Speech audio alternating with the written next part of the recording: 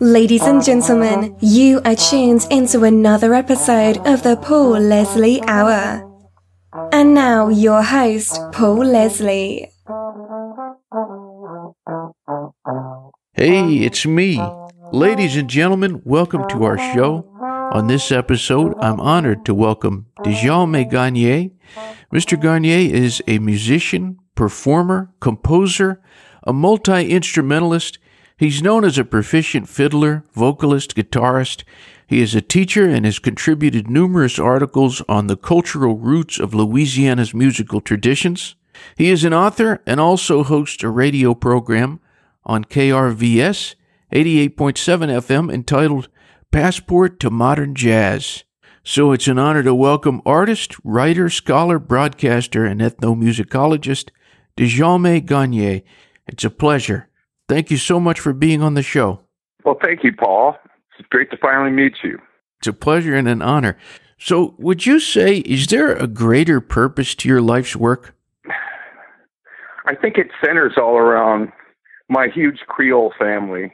It always seems to kind of do that, and it's such a generational, multi-generational, and it's all here in South Louisiana, though we live in various places, but it's such a huge family. I think it was like 50 first cousins, and my dad's family were like 13 kids, and it was just but these respected Creoles, and some of them they're around here too, and some of that culture is still here, and it's surprising to see in younger people. But where they were good Catholics, they worked the community, they were greatest generation. Boy Scout leaders were in the Catholic Church, worked at, and oldest aunt who was an oblate nun, and this big South Louisiana Creole culture, Black Creole culture that, and then the family, Garniers and Baquets, and then all these families connected to the Garniers, like the Baquets and the Nicholases, they were all jazz family.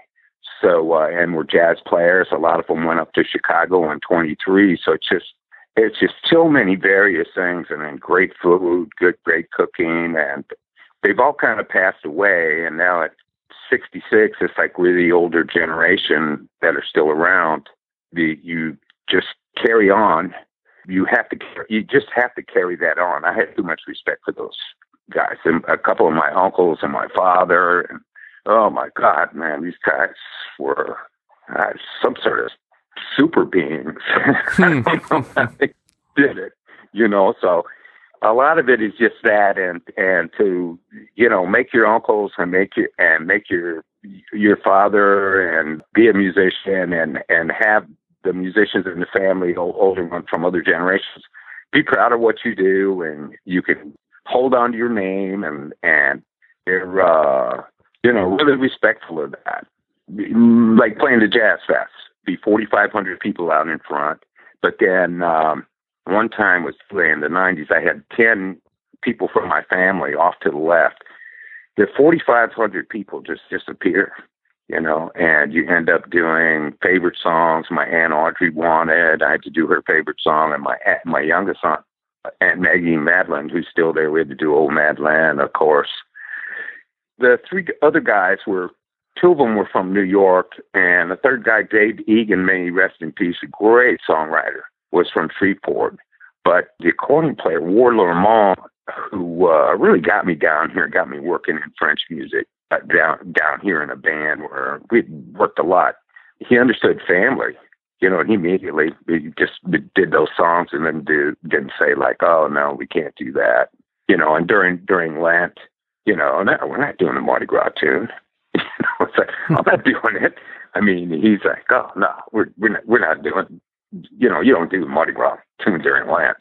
And some people will do it, and it's like just all these things, and it just more roots and more ties and just more history, and the greater purpose is just to kind of serve that, and then it gets into Catholicism, and a lot of it Thomas Merton and where your community and your family, you're here to serve that. That's that, no matter what. And you do try and do that. You do the best you can with what you have. I don't have a lot of money for sure, so I can't do production. I can't put on things. I can't have art things, but I can do the basic tenets of, you're here, you serve your community, and, it's just basic tenets of what used to be Catholicism and these Catholic philosophers. I used to talk that over with my very talented Harold Baquet, first cousin, who was a photographer at Loyola, and he passed away. God, he was so young, but 10 years ago. But we just discussed philosophy, Catholic philosophy, and at the same time, we were just saints. Not at all, but we understood that, and doing stuff for your aunts and your cousins and your uncles, and you're always that just comes first. And we weren't. I had other cousins. They did a much better job at that. They did much better. And my cousin Kathleen in New Orleans, her house, I don't know what she's doing right now. People were worried about it because her house was always full. It was always full with people, and they were coming from out of town. There was family. There were new babies. There's people from right down the block who were family and cousins. And no matter what, that always pulls you back. And if you don't see it, and you don't understand the dynamics of it at a certain age, 30 or 35 or 40, and especially when you start to hit 60, oh man, you just really miss the boat, or you're selfish, or you think too much about yourself. So I guess the bigger purpose is really that. So when you bring like my show to jazz audience at public radio, that is, my taste in jazz, that just kind of what's good and what's going on the air and what's happening for listeners. That's one thing. But my taste, what I want to hear, I played standards. I like standards. I like the American songbook. But that's really not what jazz is about. And it took me years of doing the show to finally come to the idea that and the concept that a definition for jazz, I just wouldn't give. I just would not give. It's going to be so incomplete, and jazz can be this and jazz can be that. It just has to be very happening, kind of experimental, kind of push the envelope a little bit. It can be straight ahead. It can be just American songbook, but if it's recorded, you really want to do that and keep what jazz started out as, where it's always being called, if it's new and it's really good, it's probably going to be called noise by a lot of the people. And there's probably some success at that. But, people want to hear, if they want to hear, I do have a listener that I see once in a while, and she really, really loves the Sun Ra. So, okay. So I'll play some Sun Ra. It's hard to go through Sun Ra. It's got a lot of stuff. And then all the great jazz teachers that are in the music department, they're listening. So they have certain tastes, I know. And then pianists, there's a few jazz guys around town. And then what's up on the Jazz Week charts or Downbeat, who won at the end of the year in the Grammys and for Downbeat and stuff like that? Are they really good, or is it just like where it might as well be Billboard or something like the old days, where it's like, well, this isn't what jazz listeners are listening to, And so, but if you've got jazz stations and they're spinning this and spinning that, well, you need to kind of present that to listeners. And if it's, you have to judge it too. Sometimes listeners are just, I don't know, they're just safe. They're not listening to Allison Miller's Boom Tick Boom. They're not listening to. I thought I was all alone with. I was sure that Branford Marsalis's last album was going to win. For Grammy. I mean, that was just an incredible jazz record for a quartet. I mean, I can't believe somebody would make a quartet album like that, and it's just tried so many different different things, and the quartet has been playing a long time together, but he just is one of my favorites on saxophone. He's always breaking there, left Saturday night, a safe gig, and went into jazz. And of course he was working on more better blues a lot, but he wanted to play jazz, and classical music. He just didn't want to get caught up in all of that kind of thing. It just pulls you away from your gig. I think nowadays it's a little bit easier, but back then it's kind of difficult. It's kind of difficult. And for the guys that can really go into jazz full time, we need them. We need guys like that. Wayne Shorter and the late John Abercrombie when he was there, and not just great jazz players, but they really have a hard time making a living, or they're so good, they get into New York market or LA or wherever they're at, and they get called for so many other sessions that they just start making money, and jazz gigs they just don't have as much time. That's it. You just don't have as much time for it. So, but it's got to be pro bono. It's just you might even have better words. It's like one of our few art forms. Yeah. That was really created here, that out of almost nothing, and then the roots in Louisiana, and then the roots, like my Uncle Herman was saying. Well, in Louisiana, he saw how jazz came about. He heard marching bands, which I had a great grandfather who was in, and then to small combos where it went to 5-piece, and it's not really swinging. It's just that 2-beat jazz, and then and there's no improvisation. And then when it comes into the 20s, he said he started hearing there's a little improvisation going on particular songs. And then Ellington, and of course, Ellington's band would go down to New Orleans, and they would stay, Seventh Ward, really, a lot of them. I mean, there were no hotels, so, they had to stay there. So people knew that and knew that new sound, and they would bring it into the Dookie Chase band that he was part of, bebop, when that came through. And then big bands and bebop and free and fusion and bop and hard bop and post bop. And all of it came in, and all of it's in New Orleans somewhere in some band. It's not. It'd be at least be at NO. You just hear a lot of it. It's here, and it's part of my family too. So it's I don't know how. I just talk about it, and it is or some of the best.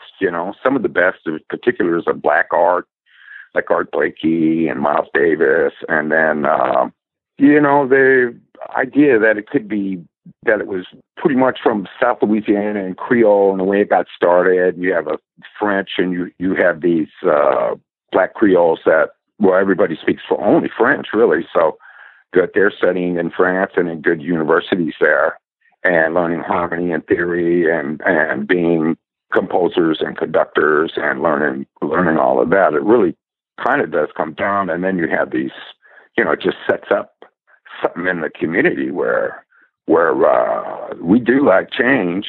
I think we think a lot of times this all came from us, but not really. A lot of things that we think are really cool and very black and stuff like that are just simply African. Gumbo is from Senegal.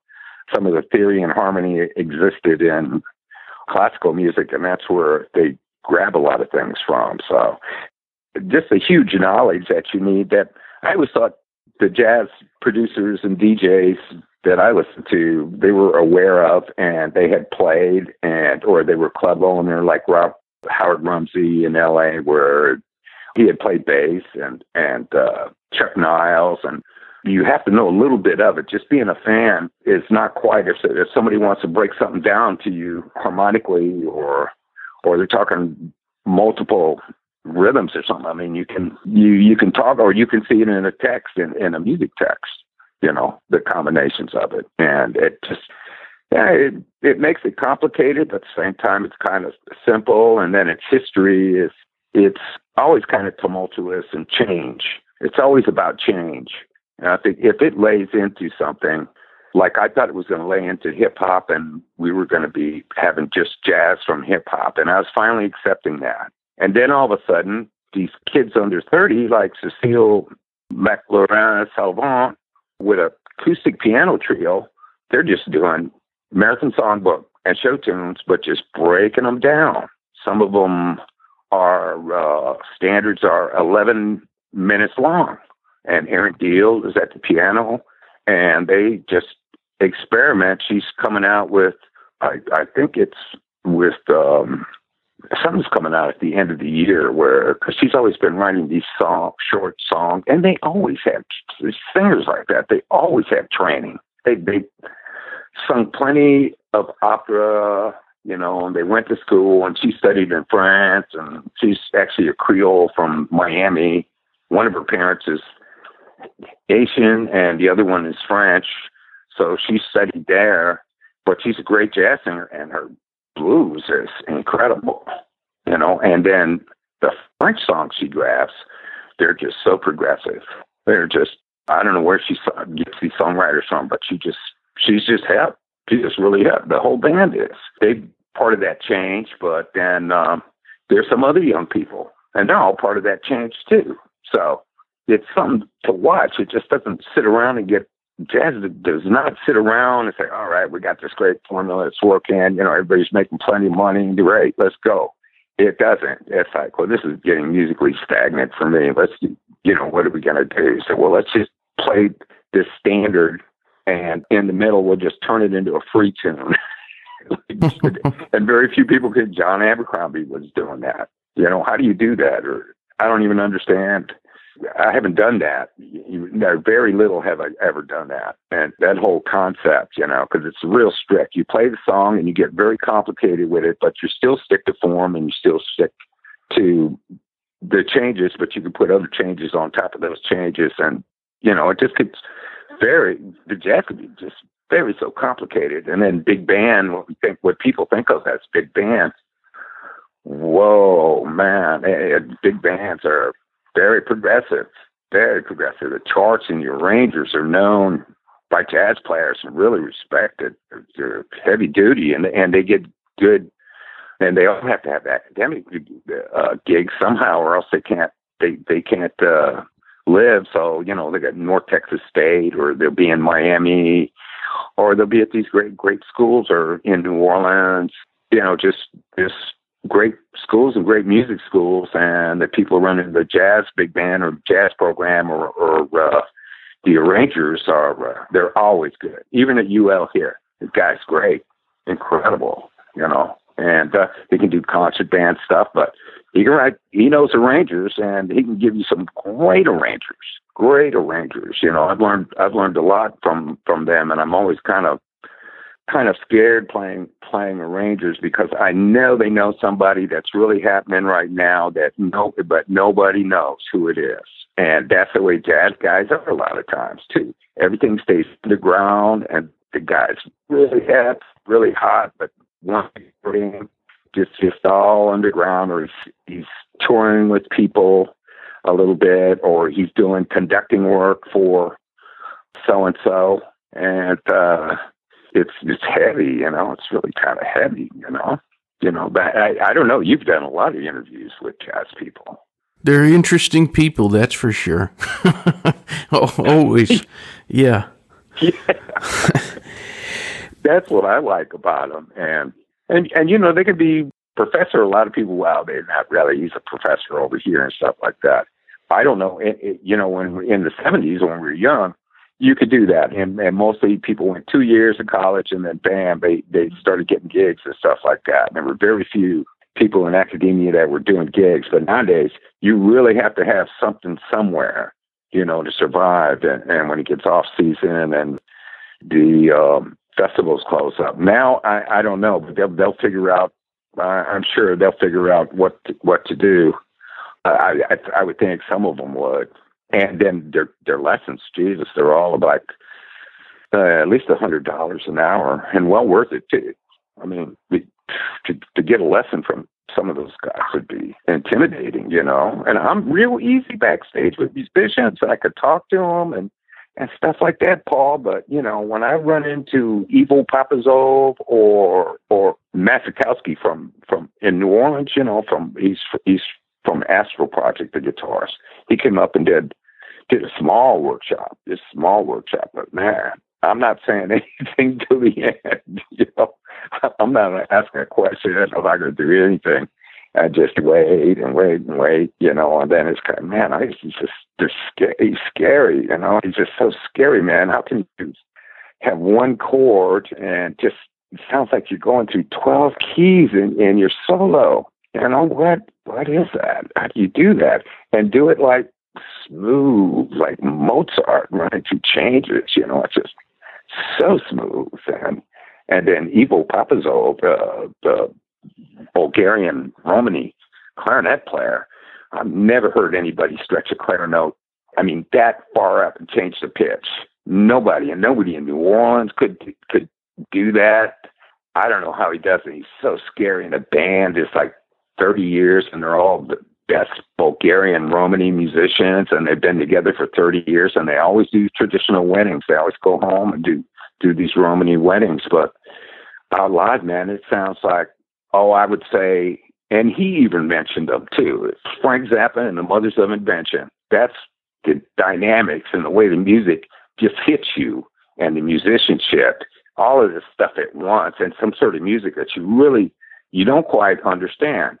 You know, they'll probably tell you, and these guys got the best cabal player, best accordion player, best everything. And then the drummer, it sounds like Bulgarian Romani hit Tony Williams' Lifetime.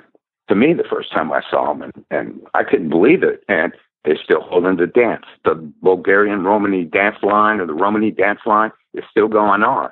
They're still doing all of this stuff, and they can bring that stuff into Romani music, Bulgarian Romani at least, you know, and they love Zydeco too. One of these guys, it's really funny, and particularly Zydeco, you know, like Black Creole Zydeco of this area, you know, and meeting some of those guys was really great overseas, and meeting that band in Finland, that was just great, because we you know, nobody felt it. At home, Finns are beautiful, and Scandinavia is great. Norway's great, Finland's great. You know, and the way they play traditional music, and then the way we play traditional music, it was something. But when we ran into each other, you know, getting lunch or whatever it was, but man, we just hit it off, and you don't have to talk history. We both got an awful history. You don't have to talk about the incredible musicians, you know. So I don't know, maybe adversity just kind of brings out musicianship like that, but it's something else too. You know, it's something else. It's just a knack for it. And then we're both playing traditional music inside of Northern European traditional music that are, you know, they don't, I mean, one word that you'll never hear is power, and power in Zydeco and power in that Bulgarian dance music is one. I don't think that, you know, it just has to be powerful, because I think sometimes Zydeco bands will overlook that, and there's too much volume, and there's too much money spent on the sound system when just, you know, reading and writing and playing some traditional Zydeco and learning it would be great, you know, and some of them don't understand there's a traditional repertoire. And it's not very big either. It's not like Cajun. We're real lucky. It's not that huge repertoire. It's small, but it's in Creole. And there's no immersion for Creole, man. You just have to get in a situation with somebody that can speak Creole, and that can be difficult. Some people live their whole lives. I know it. They live their whole lives, and they finally get old enough, and they get into retirement around here. Some of these older Black Creoles, and you want a job. Cajuns too. You get a job in retirement where the whole crew speaks French, and that's all you speak. It's just. You know, it's a beautiful thing. It's just so beautiful, and it completely changes cultures. You know, both the cultures are sympathetic to each other too, more than people that don't speak French. Cajuns really do want to know more about Creoles, and they really are tired of hearing that everything is Cajun too. You know, everybody hears that, and it's just not true. You know, it's just not. They know. They know it's very, very few. They say, well, really, I'm Irish or German or this or that, or I'm French, you know, or we were Belgium or whatever. And we just came into here, you know, while Acadians, it always gets tied into the Acadian, you know, Grand Dérangements. That just doesn't reflect the multiculturalism that came into South Louisiana, where people came from specific cultures, and the African ones too. They came from specific cultures, and they kept track. This all came in, and in New Orleans, it all went into to jazz.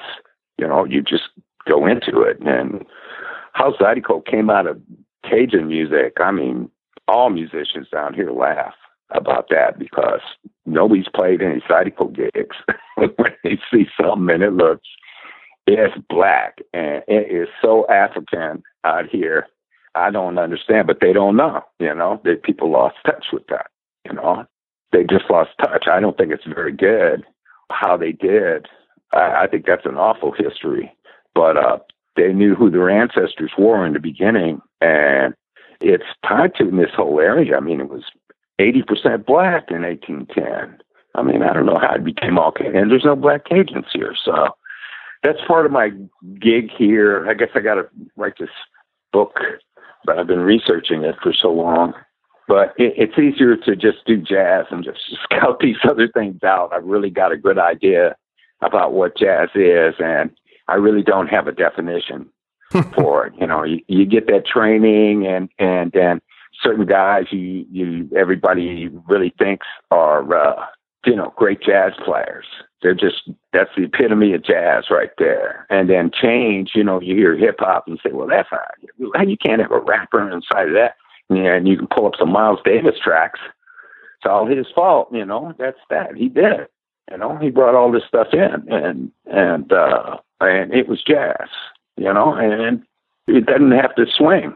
And, you know, people think it has to swing and stuff like, you got to know how to swing. I mean, if you can't swing, and you can't swing good, I don't know how much of a jazz player you can be considered. But if you taking standards that normally swing and breaking them down to where, like Wayne Shorter did almost 2 decades ago, where the whole album, those songs used to swing, but on the whole album, there is no swing rhythms on it.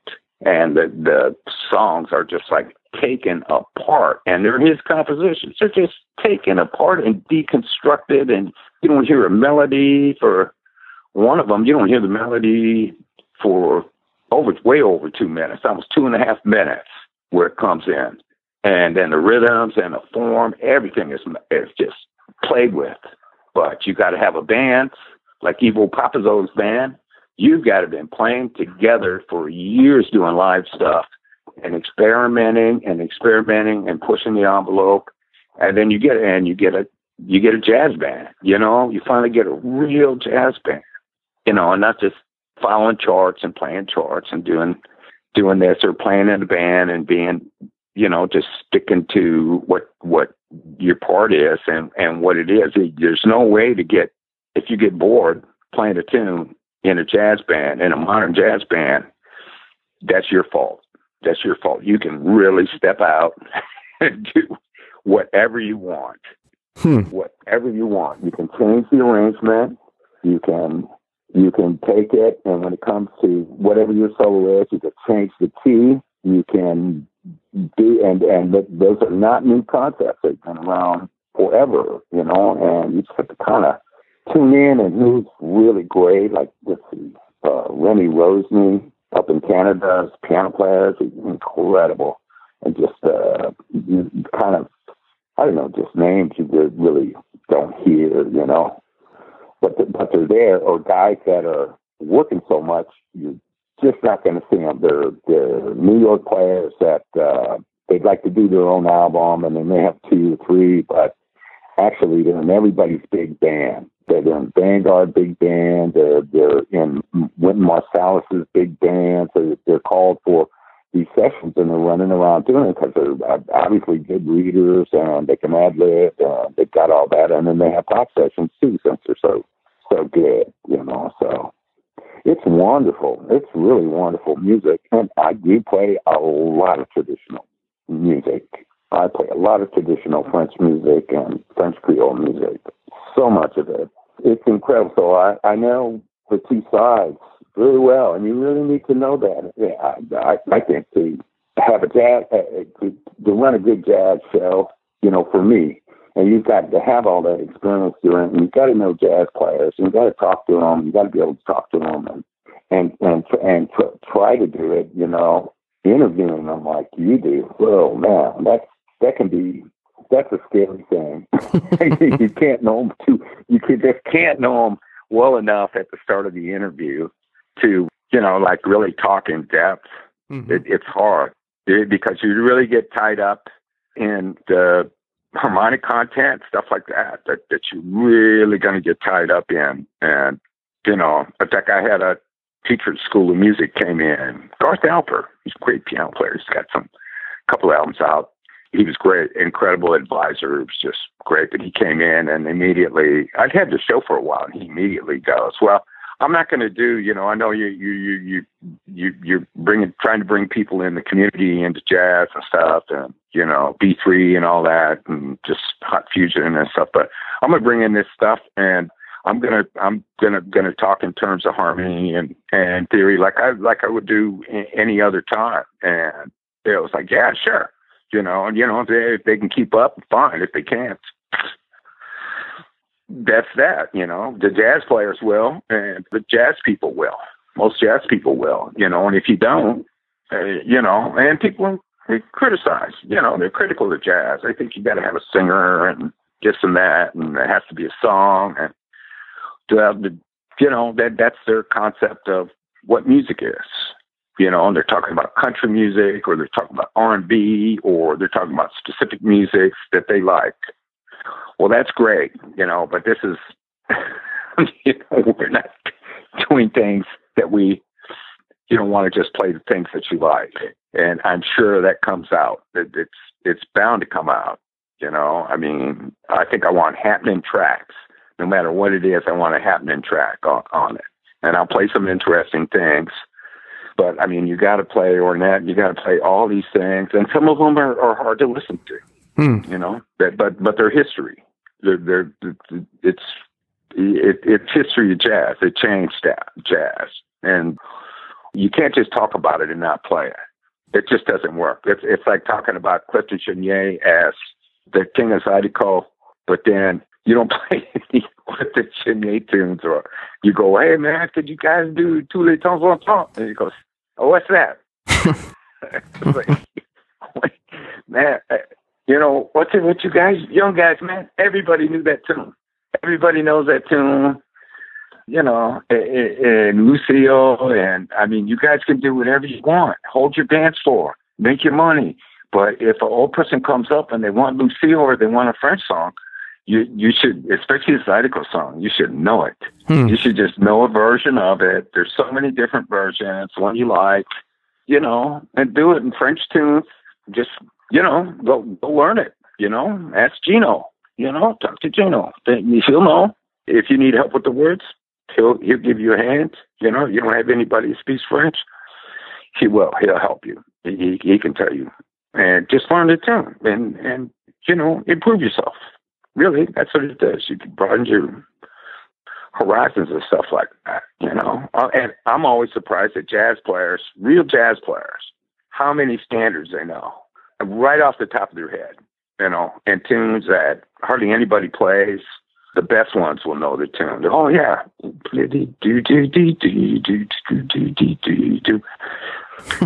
and right like that, they know those tunes. And it's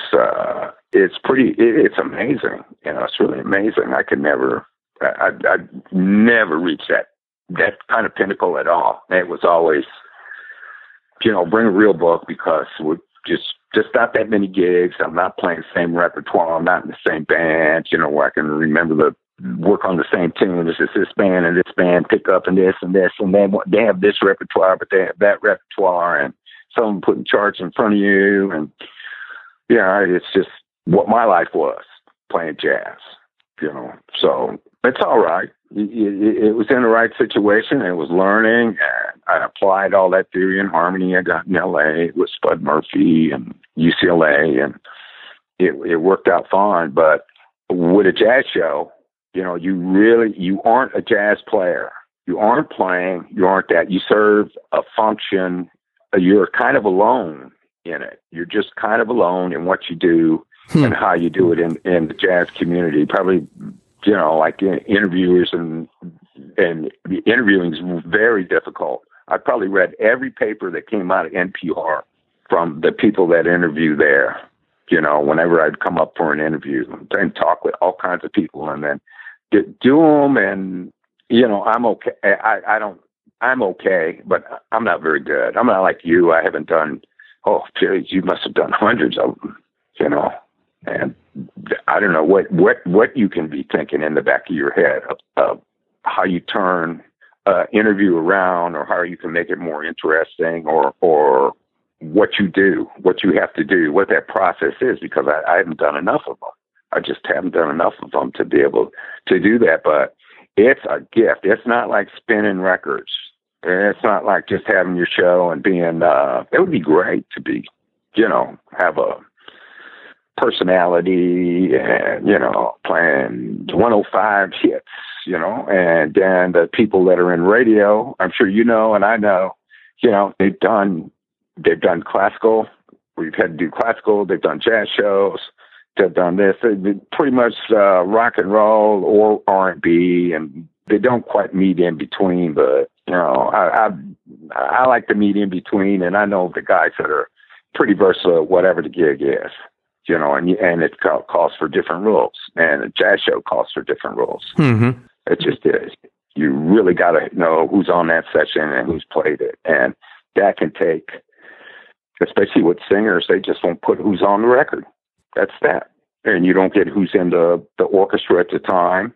And you need to know who was on the recording and who was in the band at that time, who was on the session, and where to get, maybe you can get a discography. Or one thing I don't have is the union process. That'd be the last thing, where who's on the union contract that did this session, because there's just nobody from nowhere. I think Carol Kay, she's still alive a little bit. She can get, stuff like that.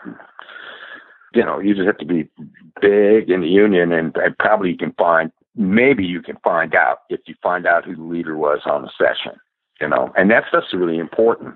I mean, if you don't know, if you think it's got to be Ray Brown, or it's got to be Ron Carter. I'm not really good at my ear at guessing if it was Ron Carter or something, some other bass players I kind of can, and you want to know. And then people, well, bass players, what bass players? You never heard of Dave Holland? Did you ever see Ray Brown live? Ray Brown's like, everybody listens to Ray Brown. Everybody. He really made bass in the sound and the tone and everything. And then there's so many bass players nowadays, upright players, and jazz players that are so good. They're just so good, but everybody likes Dave Holland, and you wonder, well, what is this English guy? What the heck's he doing here in New York City and moved here? and then we have to go back and you think, well, wait, man, when in the 60s, this guy was like every jazz band that came to England got Dave Holland, and it didn't matter who you were. You get Dave Holland because he could do the gig. And when I saw him in Miles's band in like 70 or something, or 71, Jesus Lord, man, this long-haired guy, some guy named Chick Corea on keyboards, and that's my brother and I were really young, and some of our friends, and we saw Jack DeJohnette come out. We knew it wasn't an opening act. And then Miles came out, and everybody wants My Funny Valentine and stuff like that. And he breaks into this stuff from Bitches Brew with Arietta was in the band.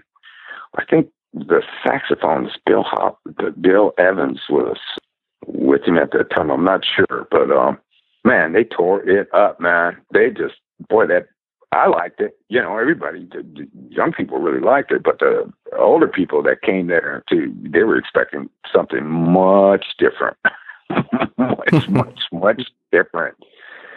we didn't know who these guys were. I didn't know who Chick Corea was. If you were a session player, you'd know who he was. And he was on some recordings, and he'd been out doing some stuff. But everybody knew who Jack DeJohnette was, for sure.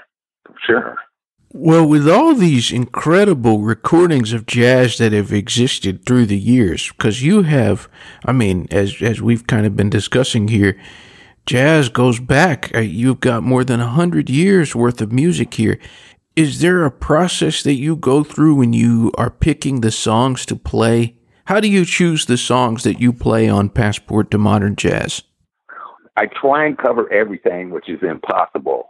And I had an ad that was going where, was everything from New Orleans jazz to Sun Ra to B3. And I know the area loves B3. We got some great B3 players around here. But we got what we have here that no other station has or area is what somebody that they talk about. They talk and talk and talk. But nobody plays, we play all Louisiana music.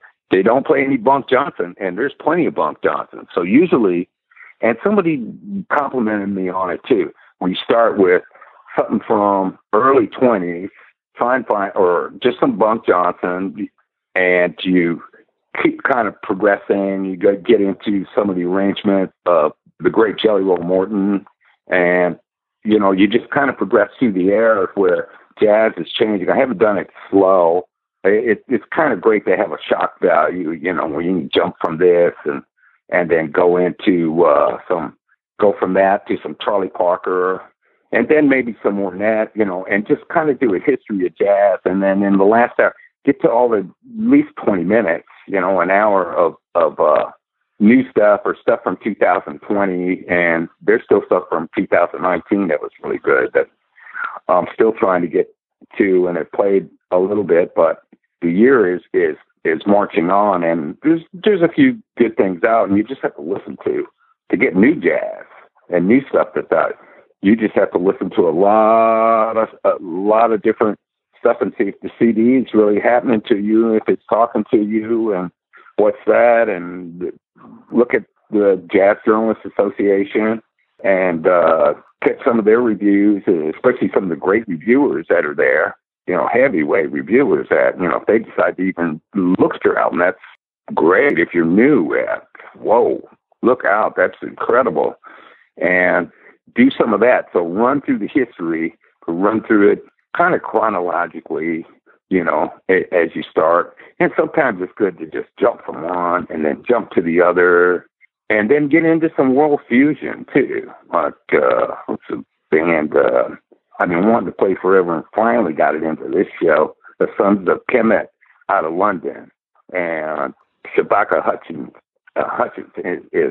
runs that band. He's had a pretty good jazz recording career, but it's not the kind of jazz we listen to, and it's not got these black influences. He pulled the ones from London because he said he's not from here, and jazz is something else. So they pull from all the people that came in of the islands. They pull in some African stuff. They pull in from that and what their black roots are of London. And then, you keep moving across and go into like Rudres Mahantapa and Reza Bazi. I love, man. He's an incredible guitar player. So people say, well, is that really jazz? What is this? It sounds more like world or fusion or something. Man, it's jazz. This guy knows so many jazz fusion tunes, and even came out with an acoustic album of jazz fusion. What a mind-blowing concept. Who would even put money into that? But he did it, and it was very successful. And he plays with a lot of different Persian people, and he's just from LA and DJ Iyer. So all these guys that have Carnatic and Persian and roots like that.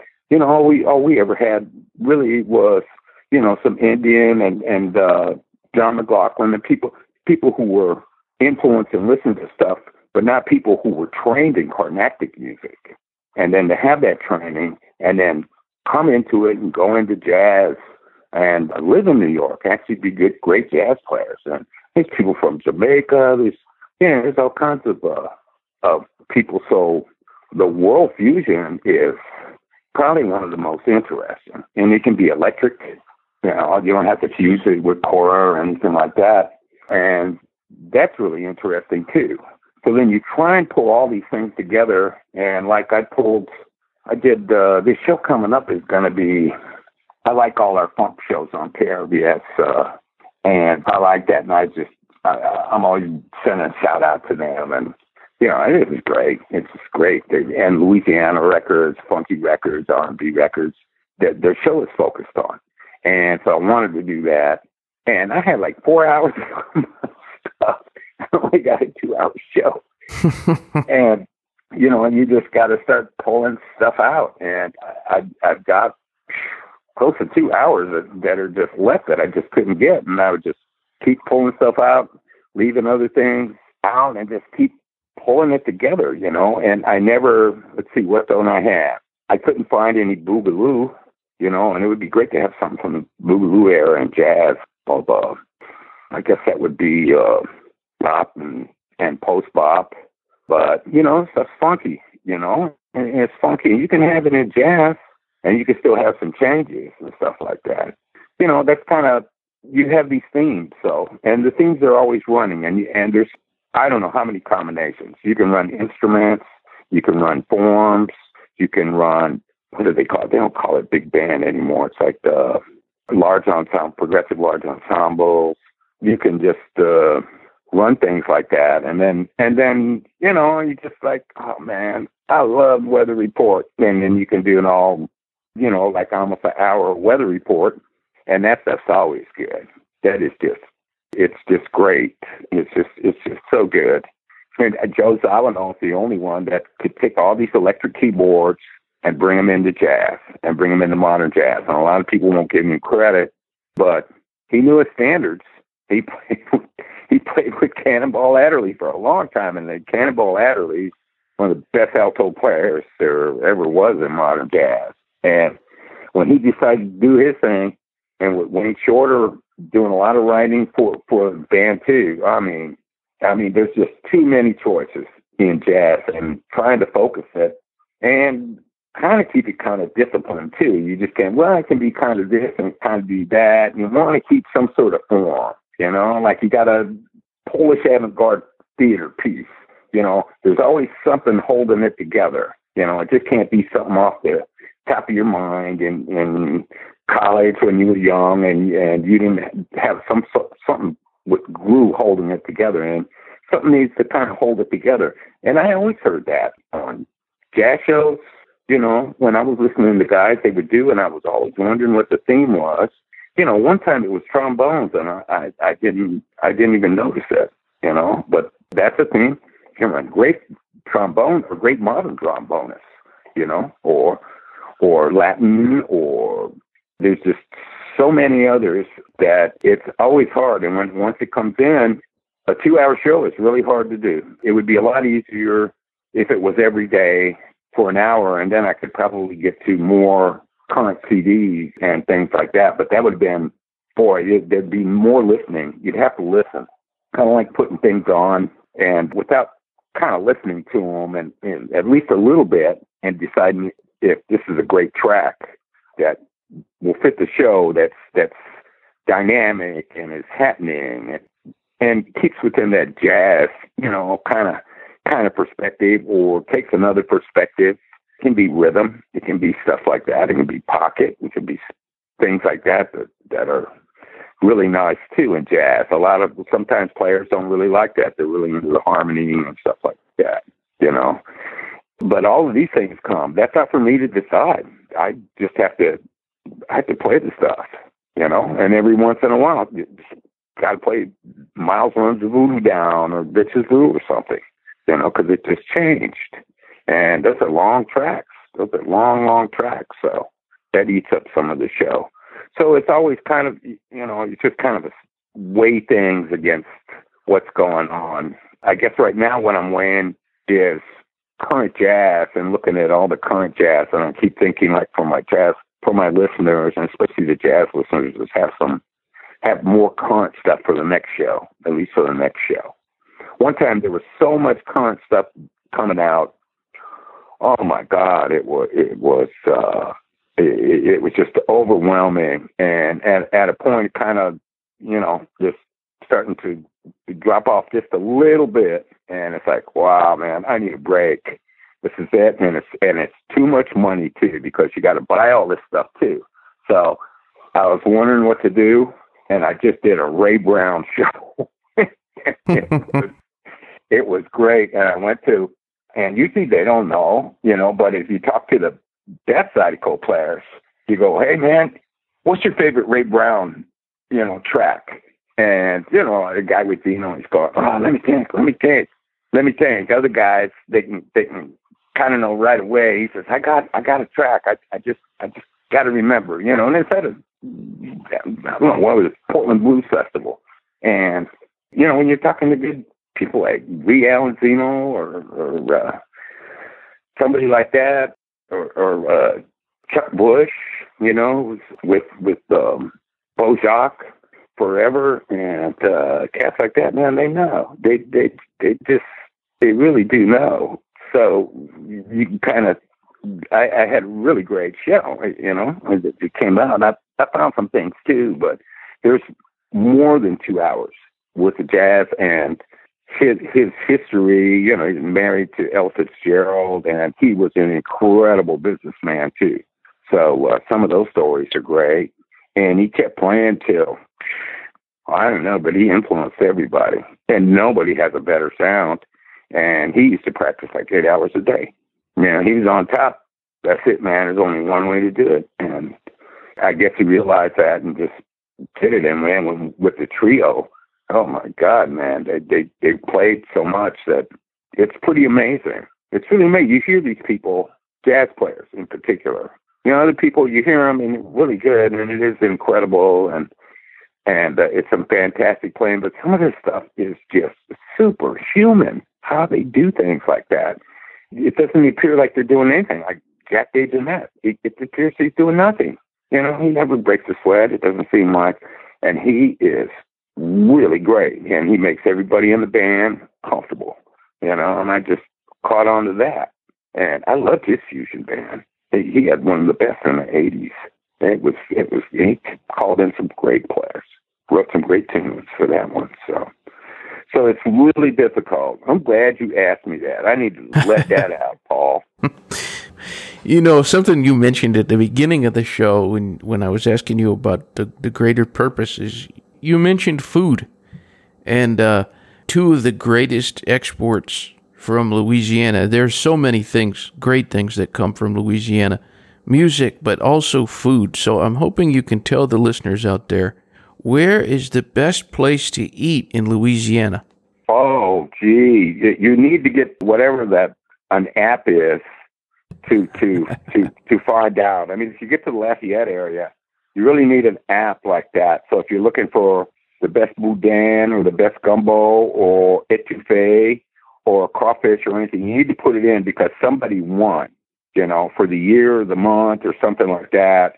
And you need to check it out. I mean, for boudin, pochés, and best market are always very excellent. And then places that I think I'm always pushing is Opelousas. And Opelousas it's not a rich town like it used to be when it was the center. But Opelousas is like always been Creole, the home of Zydeco, very black, and the food is killer. You can go into gas station, local gas stations. One that pulled in once with Jeffrey, and we all had I think it was chicken, this fried chicken for lunch. Oh my God, man, that's the best fried chicken I've ever had. And then seafood stuff comes real funky basket. The place is real funky, but whoa, man, the food is just killer. And so all these places around, a lot of times I end up going to the closest place or the place where I used to work for Meanville. They make a gumbo that's just how the area eats gumbo. It's not that much roux in it, and it just has, you need a great smoked sausage and you need some chicken. And that's all you need. All the rest of the stuff that you think you need in the gumbo, you don't need that. You're not making seafood gumbo. You're just making that. And that's what a gumbo for the week is. It doesn't cost much. You just have onions and bell pepper and stuff, but you need to make a dark roux. You can buy them in jars, but knowing how to make one is another thing. There's kind of an art to it where definitely get something that'll take a high heat of oil, and then flour doesn't really, some white flour, and then just cook it. Don't leave it. Put it in some iron if you have it, iron pot. That's the best. And then put it in the oven, and maybe 350, and keep whisking it or stirring it, alternating it until it gets a reddish, dark brown, almost black, like the skillet. And you've got a roux. And then for a gallon, I would say you could put 3 tablespoons of roux, 4 tablespoons of roux. That's about all you're going to have, but it will take it up. And, there was always okra in it. So, I always put a handful of okra, but it's usually like a token thing. There is an okra shrimp gumbo with no roux, and that's probably the recipe from Senegal that everybody makes a gumbo out of in the, I know, French Antilles. Everybody, all of us make it. That's just what that came from Senegal. Long time ago. And when you're in New Orleans, that's a more upper class cooking. There's more money. All the chefs are mostly trained. Everybody has a French cooking, a little bit of French cooking professionally around here too. You need to know if you don't have this and you don't have that, where do you fall into it? And I see that they fall into cooking techniques of Southern France, where you just take this and you take that, and you do cook in your area the way it is. And it can be difficult, but any of the top places in New Orleans, whatever's open now after this SARS-CoV-2 little thing is closed down in a lot of places, but, any of the big, those are always great. Getting out here is different, and you may end up driving 20 miles out in the country or somewhere for cracklins or boudin or whatever you like. But real fancy food, everybody out here is very country oriented, and the best gumbo you're not going to get in a restaurant. That's because they probably use an old hen or something like that, and you won't be able to get like cabri if you can get it. And then there's a red boudin that's basically against the law. That's very, very good, and it's very rich, very, very rich. So it's just so much stuff out here, and a lot of it is just French cooking. Like what's the name? It's like a stuffed stomach, and you can have a cow, or you can have a chaudin, a pig, and it's like a sausage, but it's stuffed, and then it's like cooked like a roast, and then sliced, and the gravy. You can't eat much. I'll tell you, Paul, it is so rich. But all that stuff is out here. Cracklins you want to get right when they're cooked, and they're still kind of runny inside, and they're nice and spicy. Those are really good, but man, those have gone up. Those are very expensive now, and it only takes like a quarter pound of a bag, but they're very good. It's just really good. There's just a lot of Korean. It's just everything that it keeps getting pushed. Like anything that was Creole just gets pushed to the side. Well, this is all Cajun. Well, this is all Cajun. So it's like, all right, what are you talking about? I'm in the Creole community. There's nobody Cajun. Ain't no black Cajuns out here, and everything's Creole. Well, that's not true.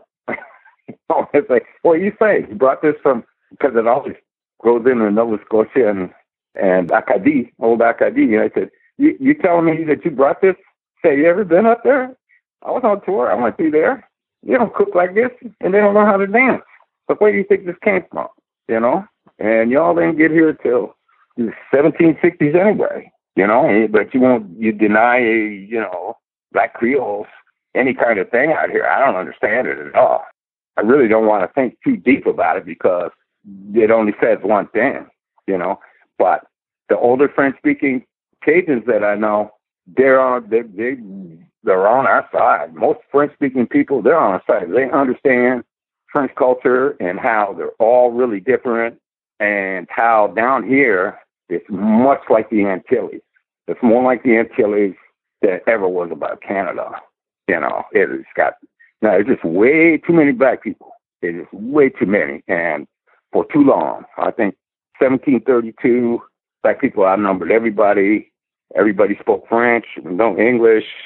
Out here in Acadie, in Acadiana, it was 1810 census, it was 80% black. I guess you could just say, wow, they were slaves or something like this. It's like, that may be, but concepts have changed. We're learning, well, these are people too.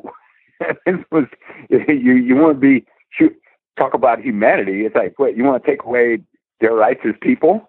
That's them. Those people back then, and we don't understand these the two crowns, what they were doing to all these people and what they thought. Have no idea. We can't understand it. And the French that come into here, they feel guilty about it. They feel it's their fault. They colonized all this stuff and started it, but it's really got very little to do with a lot of them. I mean, they're straight up about it, and the people here, they don't know anything about it at all. They're just learning about how that most of the population, all the time until the Civil War, were slaves. The biggest part of the population was slaves. They outnumbered everybody. And free people of color that they like to talk about, there weren't that many. So where's the Zydeco music coming from? Well, let's see. The free people of color, they're probably in the plantation and they're doing a little quadrille and they're trying to get along and, maybe get a step up.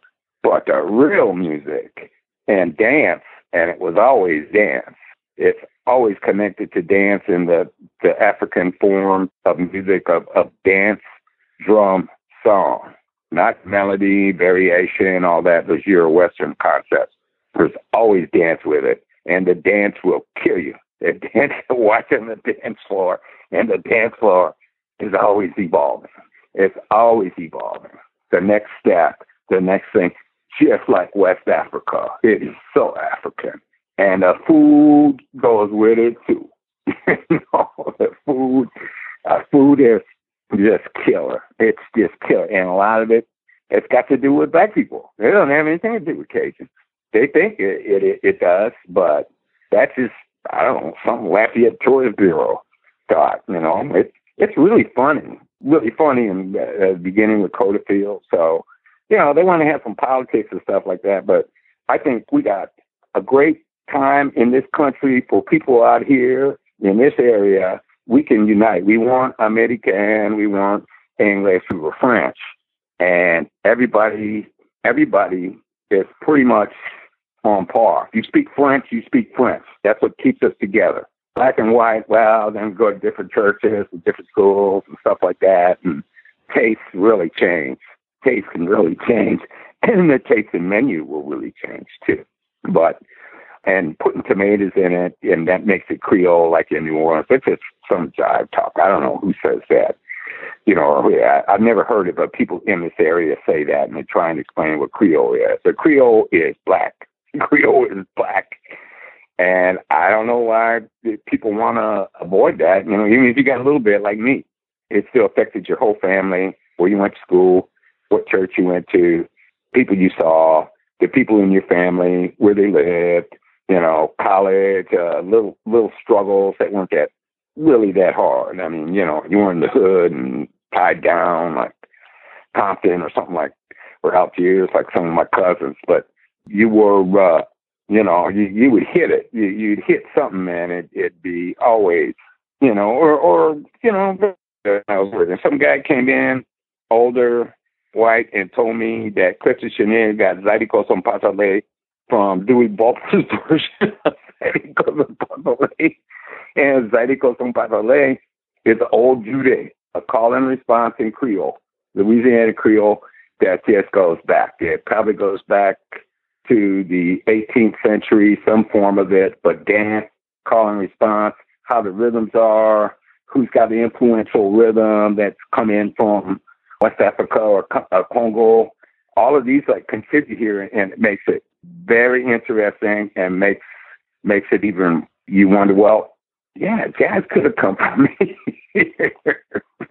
It could have really started here. And I know St. Louis and Memphis, all these other places, and everybody around the world is playing rags, but there's just something for the people and the history and the mix that is set up with people where you have people that have to understand each other, and you're always culturally probably insulting each other in some way. Native American or black, but one's a Muslim and the other's Catholic, or the other's Jewish, black Jewish, or something like that, or one's Canadian and a fur trapper, or just these different things that you'll see in big cities like Bangkok, where it's just such a mix of people where you're culturally, you can't help these little insults that will happen. And that's like working with my friend in the beginning, Jules Guidry at Vermilionville.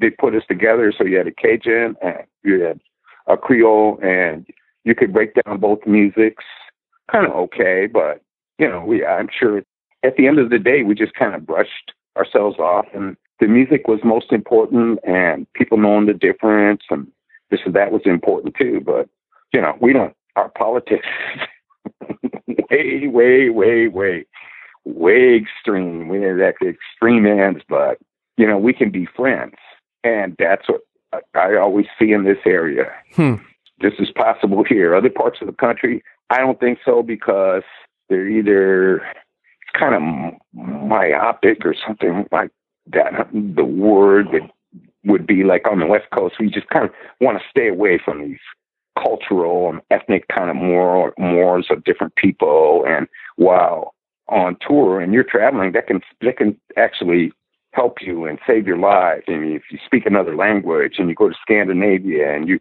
know the difference that everybody isn't Swedish and everybody's different, and the different parts of Germany and the different parts of France.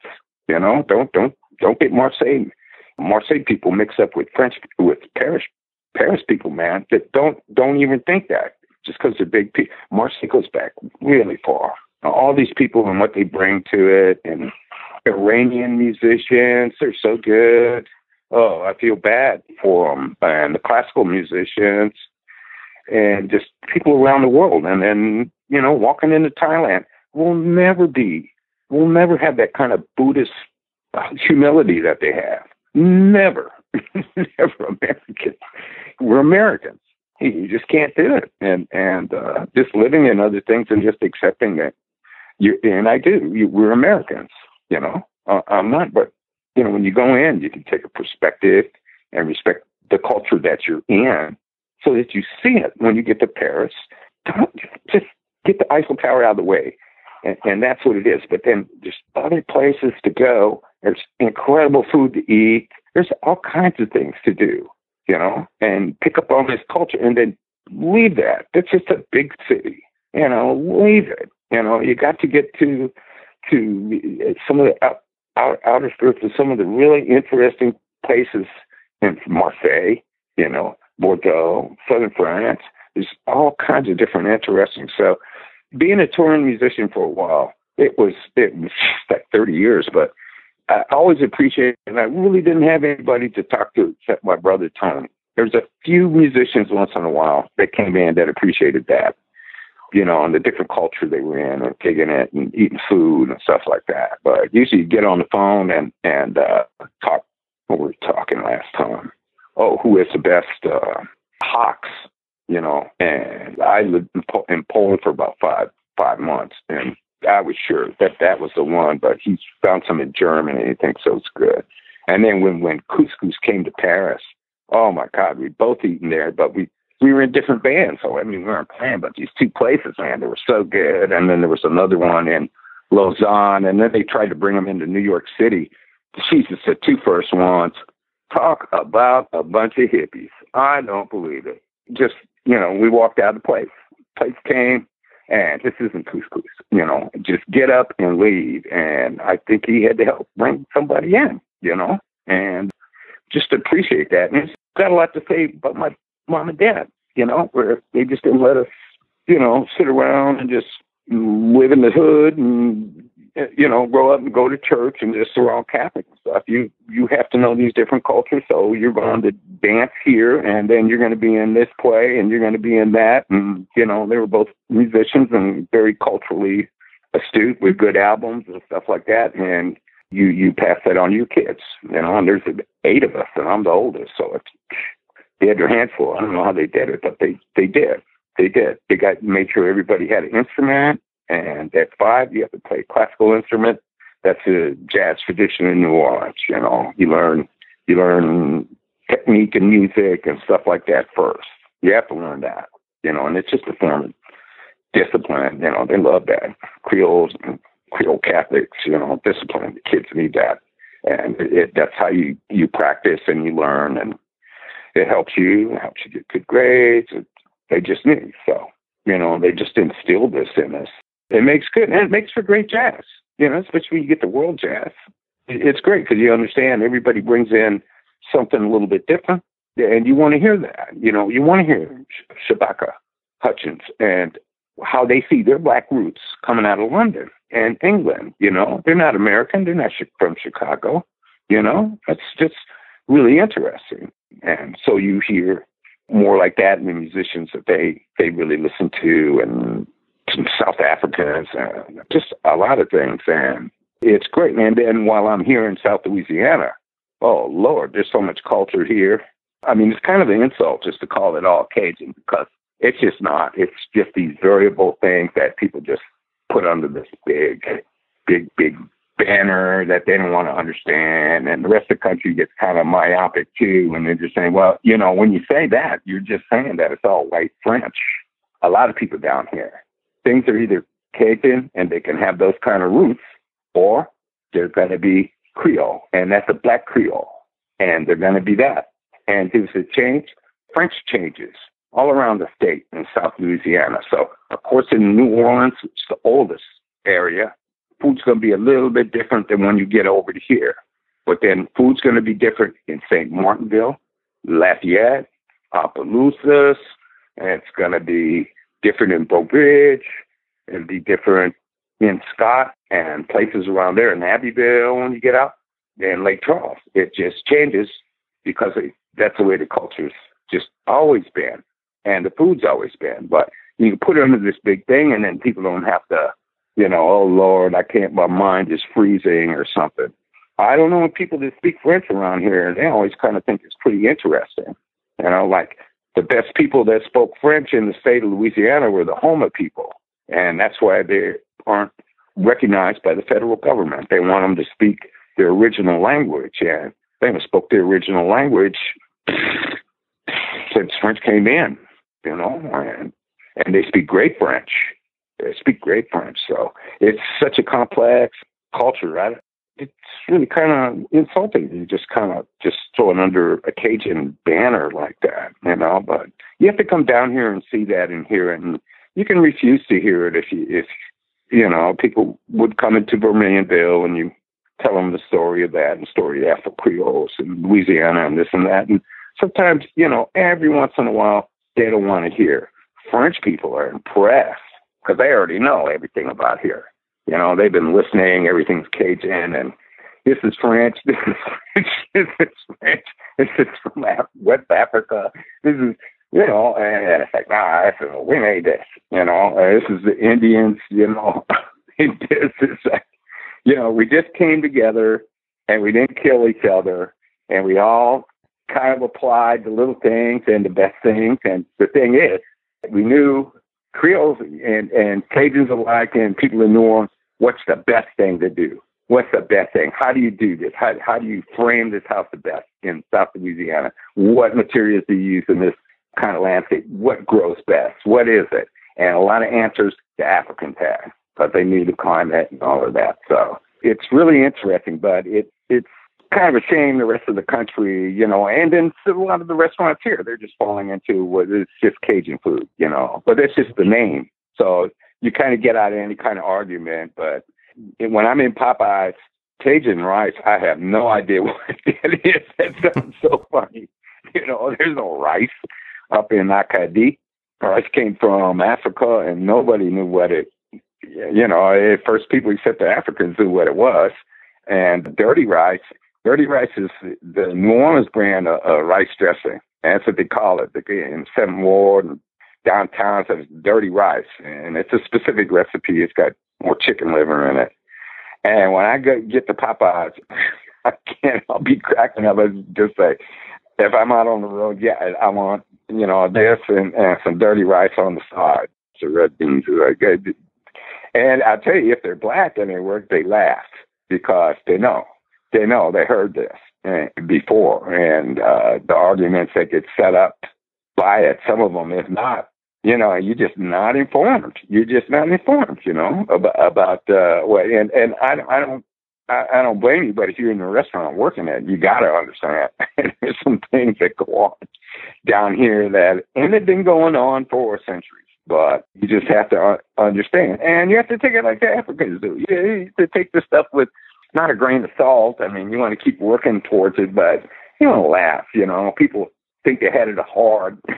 Let me see. I think the imports between 1719 and 1726 here, 6,000 Africans left enslaved on boats, and only 2,000 made it. That's the kind of thing. It's like, Lord have mercy. That's just so horrendous. It's just so horrendous. It's mind-boggling. You don't want to hear that. We were thrown out of our homes, and we had to get on here, and the wives and the husbands had to say goodbye and stuff like that. Oh yeah, okay. It's something to hear, but a lot of older cases, they really understand that, and they're not going to get, it has to be taken. Just play this, just play that. No, they like the zydeco. They like to hear songs in Creole once in a while. They like the full culture down here. It's amazing. It's like this monster that nobody wants to, if they tried to understand it for real, they'd realize, like, I guess you got to be an academic or something, how huge and how beautiful that is, and how there'll always be these kind of clashes, family, African ethnicities that people, different people have, but who as Creole still rides a horse, who's been in zydeco for like 3-4 generations of family people. The biggest one for me is, because I could speak French and a little Creole, but the first language French speakers, how many I have a few friends that are, and in white community, it's a little bit different. There's always the school and having to write 100 lines and things like that, and learning. That's why in the black community, there were no schools. People were trying to learn, I believe, English, but there really was nowhere to do it. The schools, some people were lucky enough that they had schools and they were able to go to school and they didn't have to work. But actually, you're just kind of limited to where you speak only French till you're about 8 years old. And a friend of mine like that, and he never speak French, but we were out on the road and he just got drunk, and I knew he always speak Creole. I mean, I could hear that, but his French was perfect. It's just perfect. It's like, your French can only be that good and have all the little nuances if that's all you speak for a while. That's his first language. That's how he grew up. I have a lot of Cajun friends, but I have a lot of black friends, a lot of Cajuns and things black people spoke, but they don't speak to them. If that's the way you feel, so. I just want to thank you for doing this interview. Mm-hmm. It's been a great pleasure. Oh, thank you, Paul. Thank you, man. I've been just doing the show and running around and dealing with it like everybody else, and trying to collect checks and figure out what I'm going to do. And I appreciate it. And my pleasure. I know you didn't say much. You're a really great interviewer. Well, thank you, sir. You got me going, and you didn't say a word, hardly. So. Well, everyone out there, they can visit krvs.org. And again, Mr. Garnier, thank you very much. Thank you, Paul. Have a good one. And you too. Thank you for listening to the Paul Leslie Hour. Hosted, written, and produced by Paul Leslie. Intro theme song, Alexander's Ragtime Band. Written by Irving Berlin. Performed by Dan Barrett. outro scatting G things, improvised, performed, and produced by John Goodwin. Until next time. Goodbye.